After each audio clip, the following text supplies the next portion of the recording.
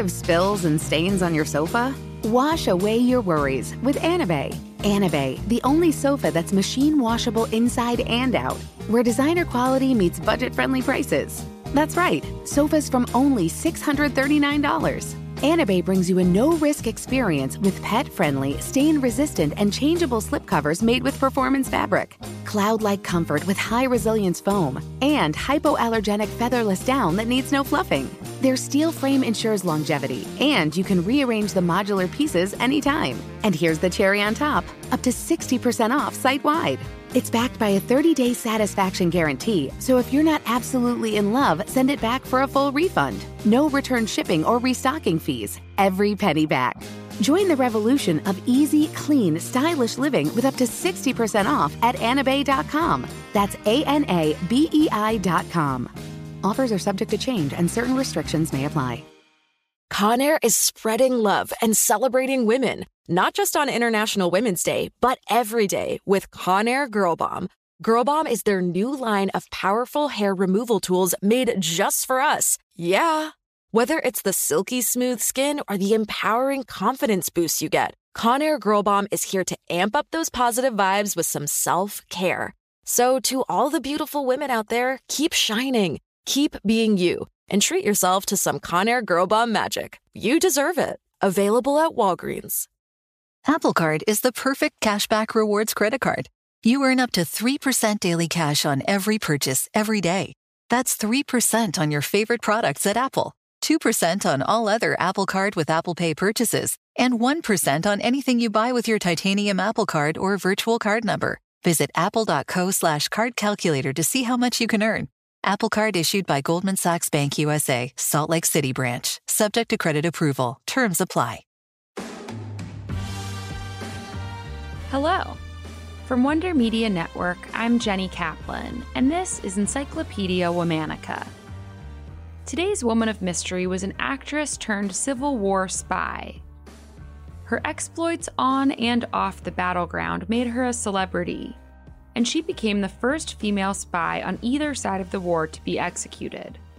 Well, almost executed. Let's talk about Pauline Cushman.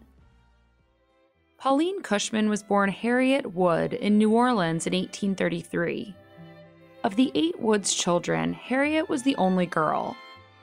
When the family moved to Grand Rapids, Michigan, Harriet learned how to ride horses, shoot guns, and canoe alongside her brothers. But more than anything, Harriet wanted to be an actress. At 17 years old, she set out for New York City. By 18, she was back in New Orleans working in local theaters. It was there that she became Pauline Cushman. Harriet, now Pauline, married Charles Dickinson in 1853 when she was 20 years old. Charles was a musician, and the couple would go on to have 2 children.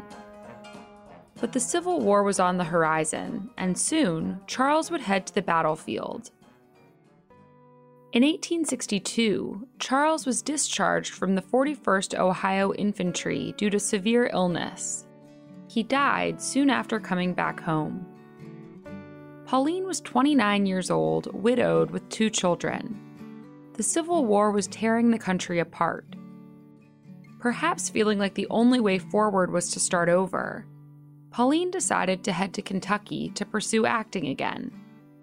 She left her children behind with family. At the time, Kentucky was a political and ideological hotbed.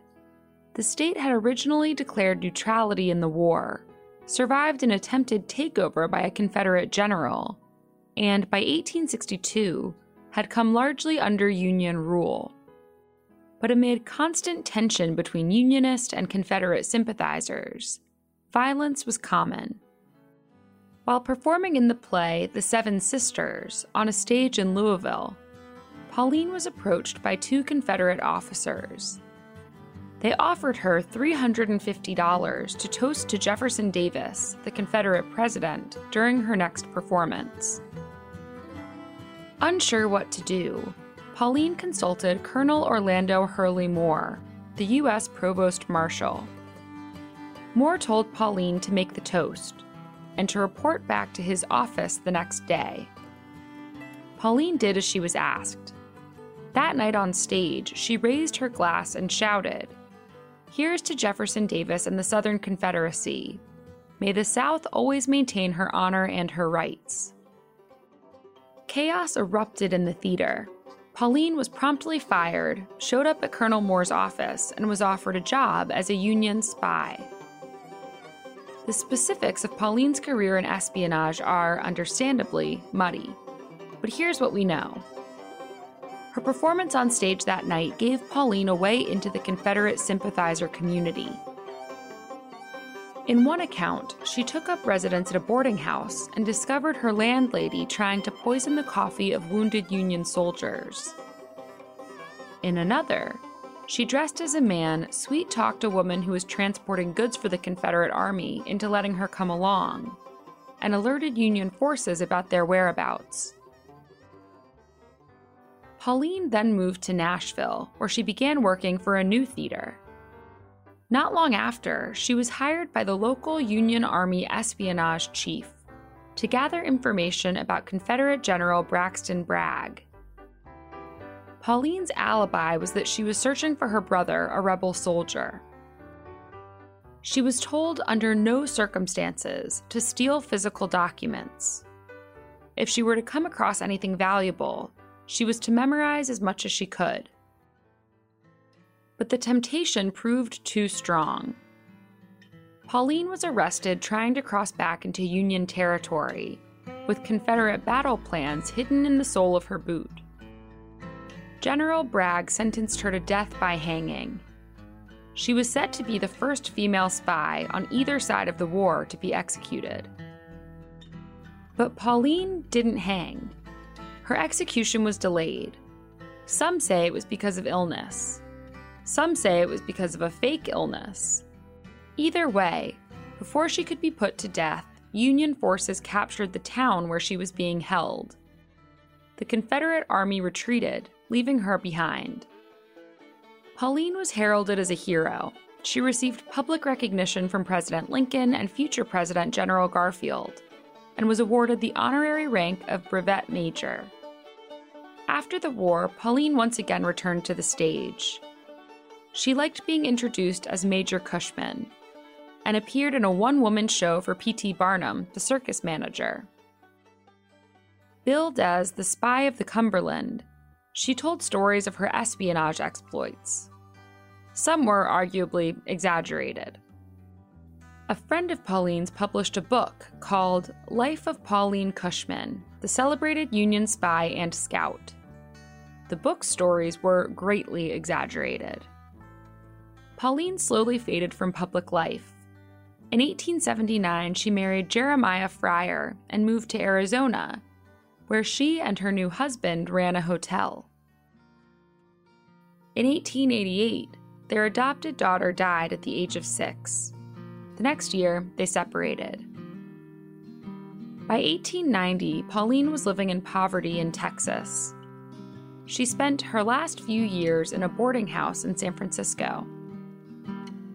There, Pauline worked as a seamstress and a cleaning woman, despite suffering from arthritis. In an attempt to manage her condition, she became addicted to pain medications. In December of 1893, Pauline took a fatal dose of morphine. She was 60 years old. Pauline Cushman, the actress, the spy, captured the heart and the imagination of Americans. Despite the murky details of her adventures, Pauline's fearlessness proved inspirational.